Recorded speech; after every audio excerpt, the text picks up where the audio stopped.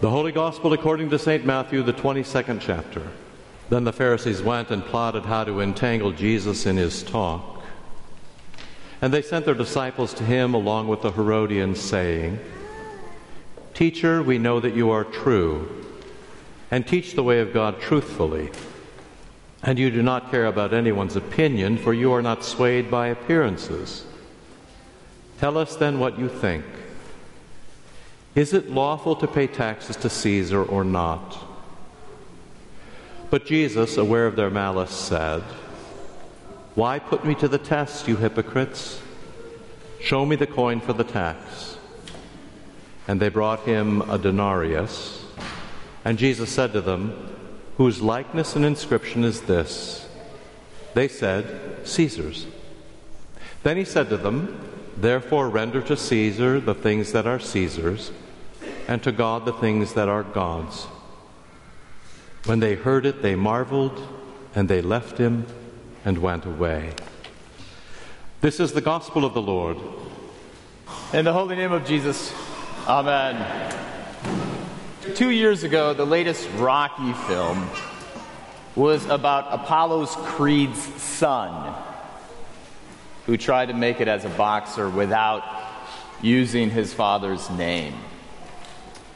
Throughout the film, Donnie, the main character, tried many different images. First, he tried to work at an investment bank.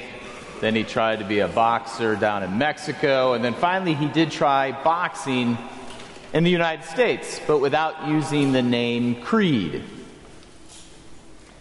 But no matter what sort of image he tried, his real image, his true image, kept creeping up on him. And in the movie's moment of crisis, he had to choose to embrace his true image or continue trying to keep up a fake image. At this point, one of his friends asks him some simple questions. It went like this. Friend asked, "You love to fight, right?" Donnie says, "Yes." "And you are Apollo Creed's son, right?" "Yes." "So then use the name, it's yours." And at that moment, Donnie accepted his true image and experienced freedom in being who he was. Similarly, although in a much more hostile way this morning, Jesus' encounter with the Pharisees gets to the image that they are trying to bear. Today they are bearing the image of unity with the Herodians and communion with the Romans. Up to this point, the Pharisees didn't have a relationship with the Herodians because the Herodians worked with the Romans, Gentiles. See, the Pharisees wanted Israel to become God's country through spiritual purity. But today, the Pharisees pretended to be in such unity with the Herodians, they even allowed an unclean and blasphemous denarius into the temple. See, the denarius was unclean because it was Roman, Gentile, and it was blasphemous because it bared a graven image of Tiberius with the inscription that Tiberius was the Son of God. So the Pharisees that are in union with the Herodians and communion with the Romans means they're bearing a fake image. And this fake image of unity and communion is precisely what Jesus calls them out on. See, Jesus didn't call them blasphemous to God or disloyal to Israel, but he called them hypocrites. Now, we missed something in the English, but the word for hypocrite means trying to be someone else by using a mask. See, the Pharisees quite literally have taken on a false likeness in order to trap Jesus so that they can arrest him and kill him. Jesus, of course, sees through the facade and calls them back to their true image. See, when Jesus asks them whose image is on the coin and what kind of inscription is on it, he wants them actually to confess who they are. Jesus wants them to bear the image of God by rendering to God their lives by following him. See, when Matthew chooses the word likeness in verse 20 of the gospel reading, he's recalling Genesis chapter 1, verse 26 and 27. But verse 26 says, God says, "Let us make man in our image after our likeness." Now, traditionally, theologians have always said that humans image God as individuals through our souls, our rational souls. But there's more to it. Not only did humankind bear the image of God in our humanity, but also through the unity of persons.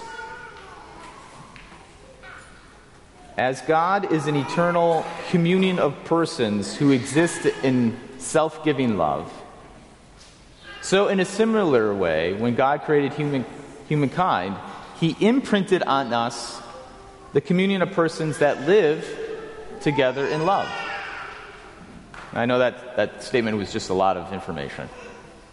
But since God is Father, Son, Holy Spirit, who always relate to each other in love, God made us for one another, to live together in love. See, the image of God is not only our rational soul, but the image of God is our relationship with one another and with God. Now, of course, we lost this image. We lost the image of God when we sinned in the Garden of Eden by breaking our communion with God and our unity with one another. Ever since we sinned, shame has driven us to hide behind a false image. First, it was fig leaves. Then it became false identities, and then false worship of idols. And those still are at play in our lives today. However, God is all about doing whatever it takes to restore that image. As the Son of God, Jesus is the image we lost. And he is the only one who's able to restore it and live it. Jesus is the only one who rendered to God what is God's, by giving himself in love to the Heavenly Father and to us when he died and rose again. Jesus fully lives. He fully loves, and his love won't break communion with us. See, in holy baptism, Jesus washes our sins away and imprints his image on us when he gives us his name. In God's holy word, he continually reminds us who we are. We are God's children, and we are for one another. And in Holy Communion, Jesus communes with God and with you to fully restore the image of God in you. So, like Donnie was asked a few questions, Jesus asks us a few questions. He says, do you like to live? Do you love to live? Right? And we'll say, yes. And he says, are you made in God's image? We'll say, yes. So then he will say, then use the name. It's yours. You are a child of God. Live it. We are made in the image of God. We are made in the image and likeness of God. And because we bear God's likeness, we live like God by being with God. Now, we don't live like Tiberius or the Pharisees, gods who like to lord their power over others for their own self-gain. but rather we live like Christ, the one who gives himself up completely in order to create life, sustain life, redeem life, and save life. We are to bear the image of God so that people would be called back to who they are and experience true freedom and the abundant life that God has for them. In the holy name of Jesus, amen.